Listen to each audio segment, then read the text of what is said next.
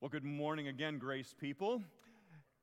And good morning to those of you who are watching in the fellowship hall and those watching at home this morning. May God's grace and peace certainly be with you all. Well, my dear friends in Christ, it's about time. It's about time. For almost 3.5 years, I have been your senior pastor and continue to be and enjoy every moment of it. We have endured and persevered through a lot of disruptions, distractions, trauma, and heartache in just those short 3.5 years, yes? But also along the way, we've had some profound moments of joy, celebration, laughter, and consolation. But now, it's about time. It's about time. Now, when I'm talking about time, you need to realize that in the Bible, there are two distinct words that are used for time. Greek words. The Greek words are chronos and kairos. Now, the word chronos, as you hear it, you may hear a lingering of another term that we use very commonly, chronos and chronology, or chronological. That's where we get the term for our keeping of time. That's the kind of time that we keep, the kind of time that we keep on our watches, right? Counting the minutes and the seconds and even the days and the years. That's the kind of chronological time. And in the time of the Greeks, and really it kind of carries over into our time, this is the kind of time that is seen as that cruel master. This is the kind of time that in the Greek pantheon of lowercase gods would show up as Father Time. The one who would grind away at us over time, eventually stealing and taking from us even. A harsh taskmaster. That version of time, the kind of time that we count day upon day, moment upon moment, minutes by minutes on our watches. That's chronos time. But there's another kind of time, and that's kairos time. And kairos time, well, that's the moments. Kairos time represents God's time. Kairos time is the kind of time where the moments or the opportunities break into our reality. They come into those chronological moments that tick by, and they speak of God's time, the right time, the opportunity that is there presented to us. Sometimes it's seen in Scripture as things like the day of the Lord, or the season of harvest. These are the kind of times where God is up to something. Chronos and kairos.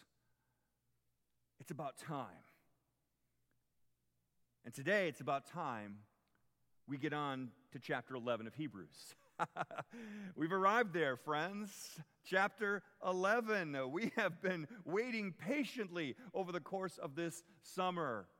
13 chapters within the book of Hebrews, and we've entitled this sermon series, Connecting the Dots of Faith. And while faith has certainly shown up multiple times throughout these 10 previous chapters, here we come to the moment in chapter 11 where the author, the preacher of Hebrews, is ready to make a key point. He's ready to step in to this discussion of faith. And while faith is certainly the key topic here, you'll discover there's also an underlying topic of time. Faith and time and the way that they go together. As we've been working our way through this sermon series, I've asked you to hold on to two important questions in your mind. See if you remember them. The first question is, how do you see God? Very good. A little prompting there, that's all right. And then the second question that follows out of that, of course, is, how do you think God sees you? Two important questions, faith-defining questions, really, truly questions of faith. And you'll discover more and more why these questions are definitely questions of faith as we explore chapter 11. So let's dive in, okay? Listen and follow along as I begin reading in Hebrews chapter 11, starting at verse 1. If you brought your own Bible with you, wonderful. I always encourage people to bring a Bible with you so that you can open up God's Word and be reading along. If you got it on your phone or in another format, that's wonderful. But follow along now as I begin reading from Hebrews chapter 11. Now, faith is confidence in what we hope for and assurance about what we do not see. This is what the ancients were commended for. By faith, we understand that the universe was formed at God's command, so that what is seen was not made out of what was visible. By faith, Abel brought God a better offering than Cain did. By faith, he was commended as righteous when God spoke well of his offerings. And by faith, Abel still speaks, even though he is dead. By faith, Enoch was taken from this life so that he did not experience death. He could not be found because God had taken him away. For before he was taken, he was commended as one who pleased God.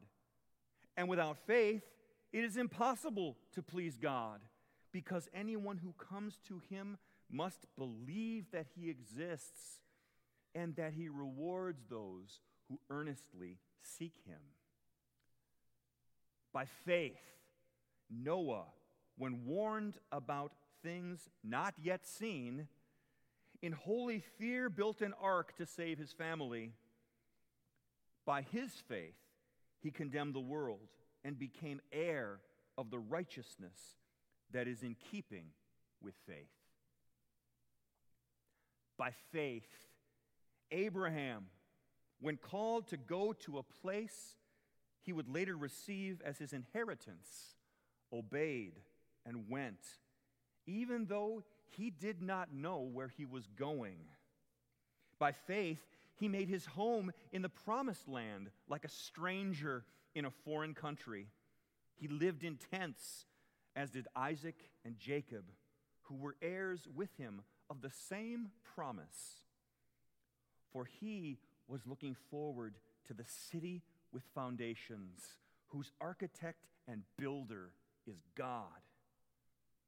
And by faith, even Sarah, who was past childbearing age, was enabled to bear children because she considered him faithful who had made the promise. And so, from this one man, and he as good as dead, came descendants as numerous as the stars in the sky and as countless as the sand on the seashore. All these people were still living by faith when they died. They did not receive the things promised. They only saw them and welcomed them from a distance, admitting that they were foreigners and strangers on earth.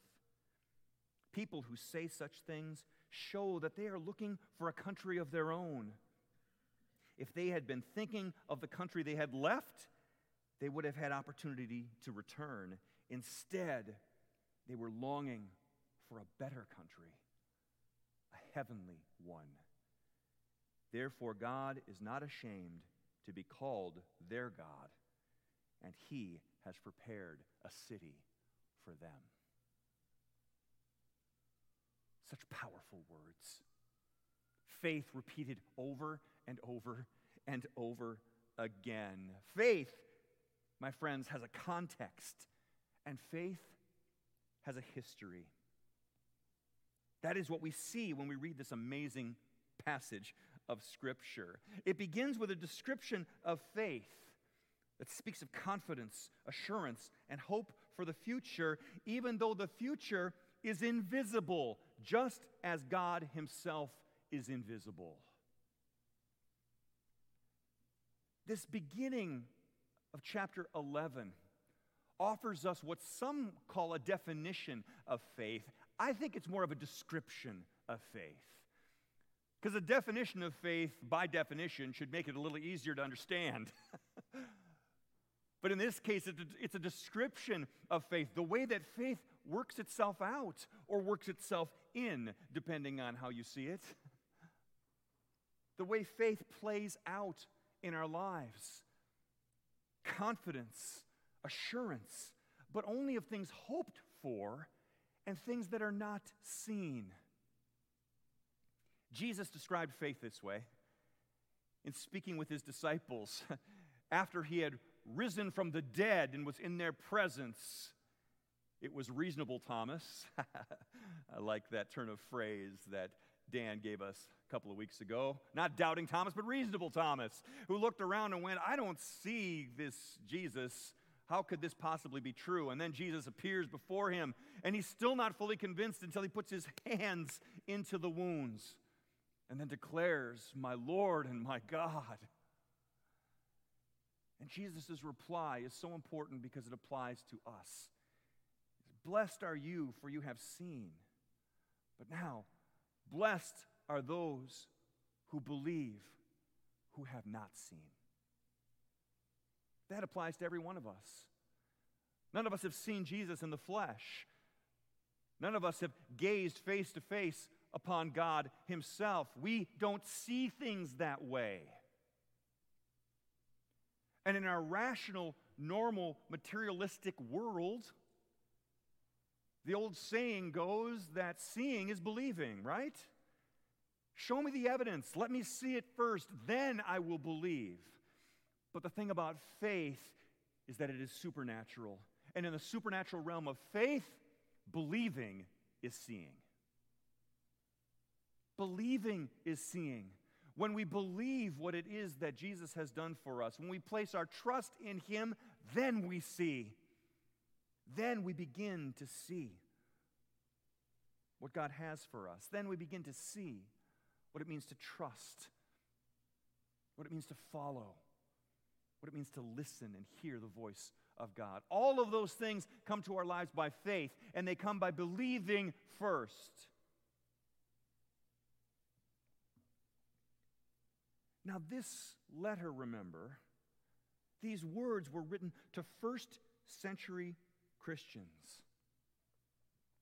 Right there, within a short period of time from the death and resurrection of Jesus, these first century Christians were already beginning to struggle with their faith. This kingdom that had been promised to them, they weren't seeing it yet. Instead, they had endured persecution and were preparing for even further persecution down the road. They hadn't seen it. And so they were starting to lose their trust and their faith.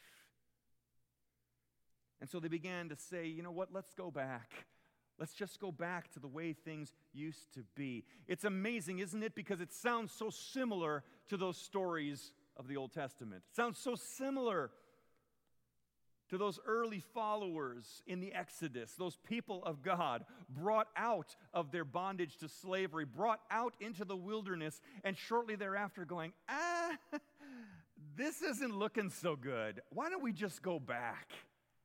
I mean, it was slavery after all, but at least we understood what was happening. At least we knew the rules. So many parallels, so much similarity, because these cycles repeat again and again and again in the lives of people. It's because they were too short-sighted. They were short-sighted in their faith. They had a faith that expected that if I believe now, something immediate is going to happen all around me. Everything is going to change instantly and permanently. Oh, wow, things haven't changed much, have they? Of course not. But the author says, no. Don't go back. Instead, look back and see the long game of faith. We can either be short-sighted in our faith or we can trust in the long game of faith. And immediately, the preacher and author of Hebrews begins to share the stories. Yes? The stories of the ancients. The stories of creation. And of Cain and Abel, and of Enoch, and of Noah, and of Abraham, and of Sarah. You see, this faith we're talking about, this is about time. It's about time. And it's funny how we often can compress time, and when we compress time, we tend to lose perspective on things. Sometimes things that are long ago seem to all be connected closely to each other, even though the times may not quite line up that way. Let me give you an example. 45 years ago, in 1977, it was the last time that the Minnesota Vikings went to a Super Bowl. 45 years ago. I was 7 years old. I remember it because I was playing with my Legos on a table as the game was playing. 45 years ago. Now we still talk about the Vikings as if they're team that has been to the Super Bowl, and yes, they have, but that was 45 years ago. Now put this in perspective.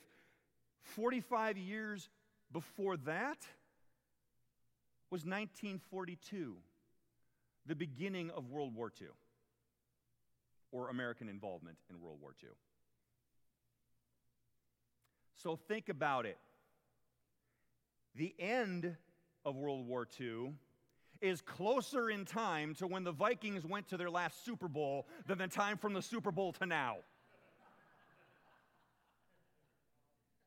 See, we sometimes compress time. We think about it. It's like, oh, yeah, the Vikings, well, they were there in the Super Bowl a few years back. No, closer to World War II than to now.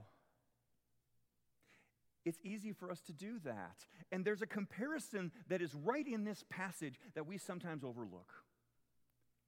You see, this passage was written in the first century to those first century Christians who had shortly before been in the presence of Jesus. But the time between then and the time of Abraham was 2,000 years. Think about that for a moment. 2,000 years before Jesus is the time of Abraham. That's the time frame that the author is referring to. The same amount of time, perhaps even more, passed between the life of Abraham and the time of these first listeners hearing these stories as has passed from the time of Jesus to today.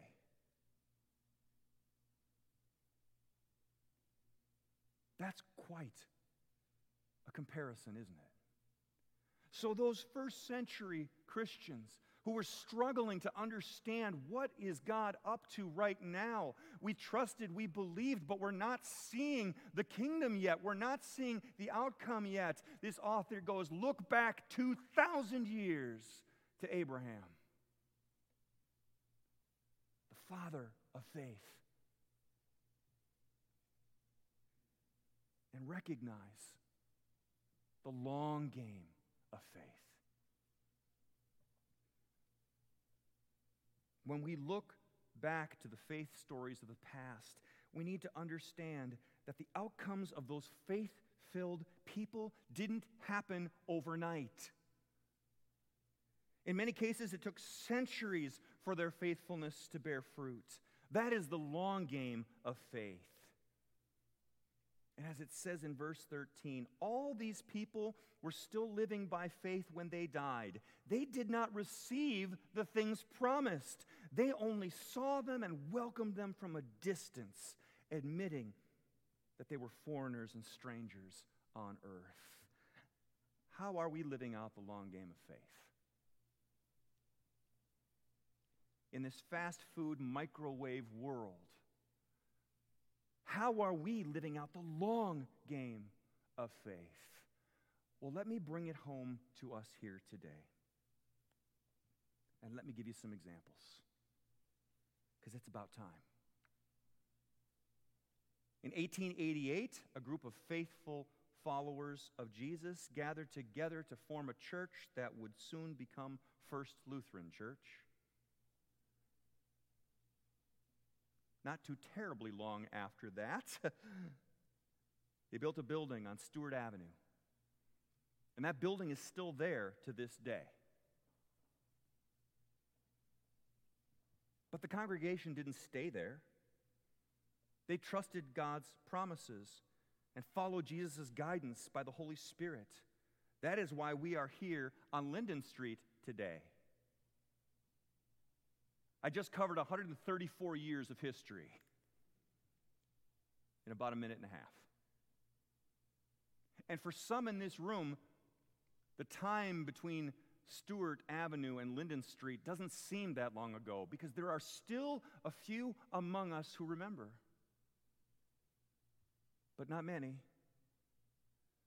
There are far more who were there then who are not here today, but who made an investment of faith in prayer and in finances and in time and in vision and in evangelism and in commitment. They made those commitments, even though many of them would not live to see the fulfillment of what it is that God was doing.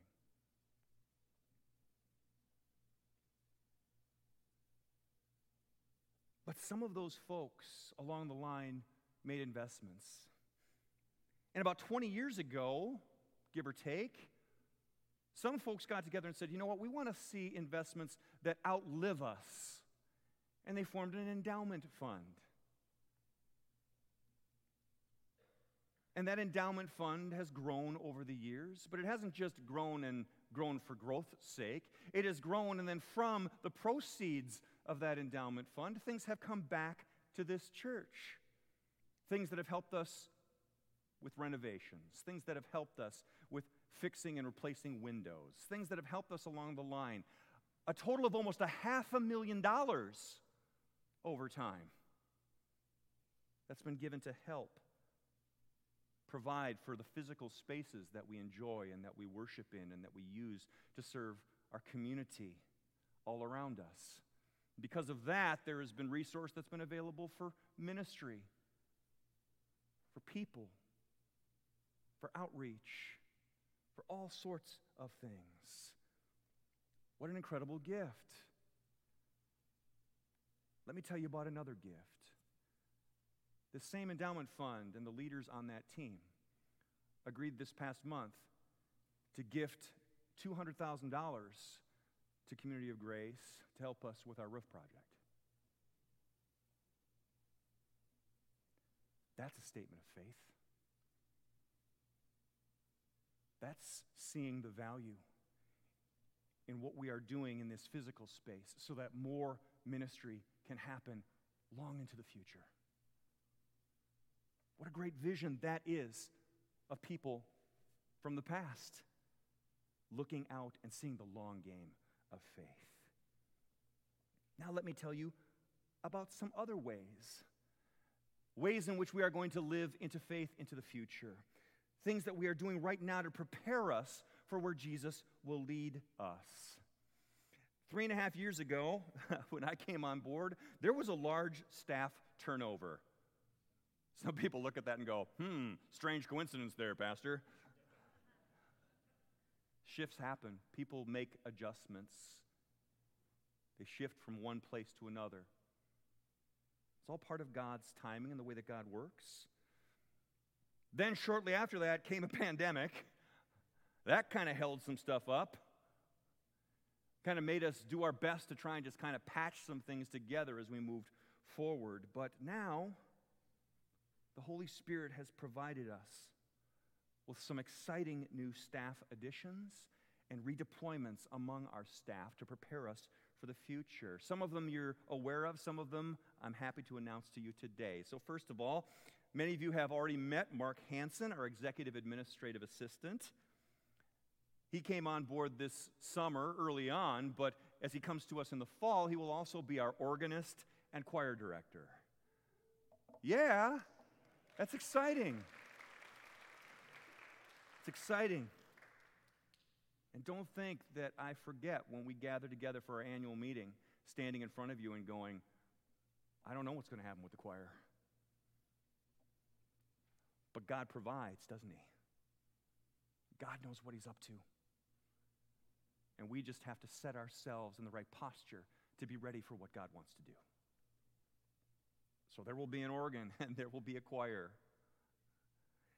And then, by the way, as gifts start to emerge and people start to let you know more and more about themselves, I have a wife named Angela, and Angela is a bell ringer. She's done it since she was a little girl. She's been a part of bell choirs. Her mother is the director of a bell choir at a congregation in the Twin Cities. And my wife felt compelled and moved by the Lord to say that she wants to help lead up the bell choir here at Community of Grace. Yeah. It's just the little things that God is doing, that He's showing and revealing to prepare us to go into the future. Let me share with you some more. Mike Matheson, who's faithfully served as a church council member and as a faithful member of this congregation. He's been congregational president in the past, serving with us. Mike is preparing next spring to make another transition, and that is to come on board our staff as our next executive administrator. Yeah. It's cool stuff, folks, isn't it? The way that God provides, the way that God reveals things and uses the gifts around us and among us. Let me tell you some more. Hannah Collins, who has been serving faithfully with us as our connections and groups coordinator, is making a little shift in her job title and responsibilities from connections and groups to connections and service. Anybody who knows Hannah knows what a deep heart she has for serving those who are the greatest need in our community. It seemed like just a natural fit. It just took time supernaturally for us to realize it, for us to see what God is up to. So this fall, Hannah's going to be shifting, and we're going to see new life and vitality in our service and missions as a congregation. So exciting. So good. Now, what does that mean about groups? Well, what it means about groups is that the responsibility for groups in a discipleship umbrella is going to be shifted over to Dan Lugo. Now, Dan Lugo, who you may know, of course, is our contemporary worship director and will continue to serve in that role, but he's got extra capacity. He's got more that God wants to do through him for us as a community, as a congregation. If you don't know this, he also has a Master of Divinity degree. And he is looking forward to engaging more in groups and seeing how that looks in discipleship in our midst. Praise God that God reveals these things among us and shows us these things. It's exciting. And then just one more thing. In just a few weeks, a young man by the name of Andrew Kelly and his new wife, Madeline, and by new wife, I mean they got married 3 weeks ago, will be packing up their stuff, loading it up into the trailer, traveling from San Diego, California, up here to White Bear Lake, Minnesota, to join us as our new student ministries and worship associate, occupying that senior high position that Melinda has been longing for, to come alongside her and to serve in that capacity, to help us move forward with our senior high ministry here at Community of Grace. Partnering together with Melinda and with Dan Lugo, because he also brings worship skills. None of this happened by advertising something in a newspaper, by posting some things on websites somewhere. They all happened by supernatural encounters, friendships, relationships, connections where all of a sudden a person emerged, or an opportunity showed up, or a conversation took place. That's the work of the Holy Spirit, doing the unseen things, the things that don't appear to make sense at the surface level at the time, that we never could have seen. I certainly couldn't have seen it myself.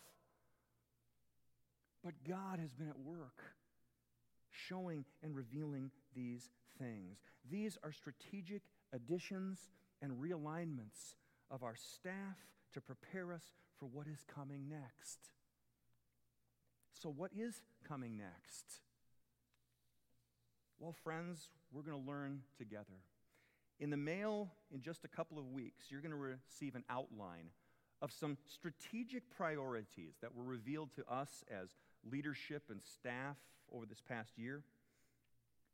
And we're going to invite you through this mailing to look at these strategic priorities, to pray about them, to think about them, to jot down some questions or thoughts that are on your mind. And then we're going to get together and we're going to have a family meeting and meal in early October, October 9th, as a matter of fact. Mark your calendars today for October 9th, because we're going to gather together. And we're just going to have some meal together and share some fellowship together, pray and converse, so that we can hear together what it is that the Lord is up to. And we can ask questions. And it won't be a night for your senior pastor to sit there and say, well, let me give you all the answers. No, I'll be there to listen with you as we listen to the Lord and as we listen to each other, so that we can hear together what it is that God is revealing and unveiling. But here's the thing, whatever it is that he does, this is going to be about the long game of faith. The things we're doing right now aren't meant to create some instant cookie-cutter microwave thing that all of a sudden next year everything's just going to look dandy and finished and perfect, and there'll be 10,000 people attending our church. Look, let's get over that, okay? That's short-sighted thinking. We want to live into the long game of faith. We want to live into that place. I was reminded yesterday of a quote from an author and Christian thinker by the name of Leonard Sweet. It showed up on my timeline because it's something that I posted about 7 years ago, as a matter of fact. It just so happened to show up on my Facebook timeline, and it couldn't have come at a better time, because this is what Leonard Sweet had to say. He said, the clearer the sense of vision a person/community has for the future, the less likely that vision is from God. That is not the way God generally appears. God leads us to the place where we don't know and can't see. It is not God's way to give us specs or blueprints. God takes us to places where trust grows or is more likely to grow, and often where we don't want to go. God leads us to faith, not certainty. That's why we're going to gather together. And it's about time. It's about time that we step forward into the future that God has for us. And by God's grace, someday someone will look back on us and say, thank you, Jesus, for that group of faithful followers who saw the long game of faith. Let's pray. Heavenly Father, you are the author and perfecter of our faith through your Son, Jesus Christ. And we trust today that the pages that you are writing and the things that you are doing are all good and are meant for our good and for the good of future generations who will come to know you through the things that we are doing today. And Father, we trust, Lord, that even if we don't live to see the final outcomes of these things on this side of eternity, we trust, Lord, that we will join with the great heavenly cloud of witnesses one day to cheer on those who are continuing to faithfully follow you, Jesus, in this life, in this world, bringing new opportunities, seeing new faces, creating a culture and community of grace that far outlasts us all. May the prayers we lift to you today, Lord, be prayers of faith that outlive each and every one of us. Thank you, Jesus, for the trust we have in you, for the leadership that you provide, have provided, and will always provide for us as we trust in you. Lead on, O King Eternal. Be that firm foundation for us as we walk this journey with you. We pray these things together, Jesus, in your name. And all God's people said, amen.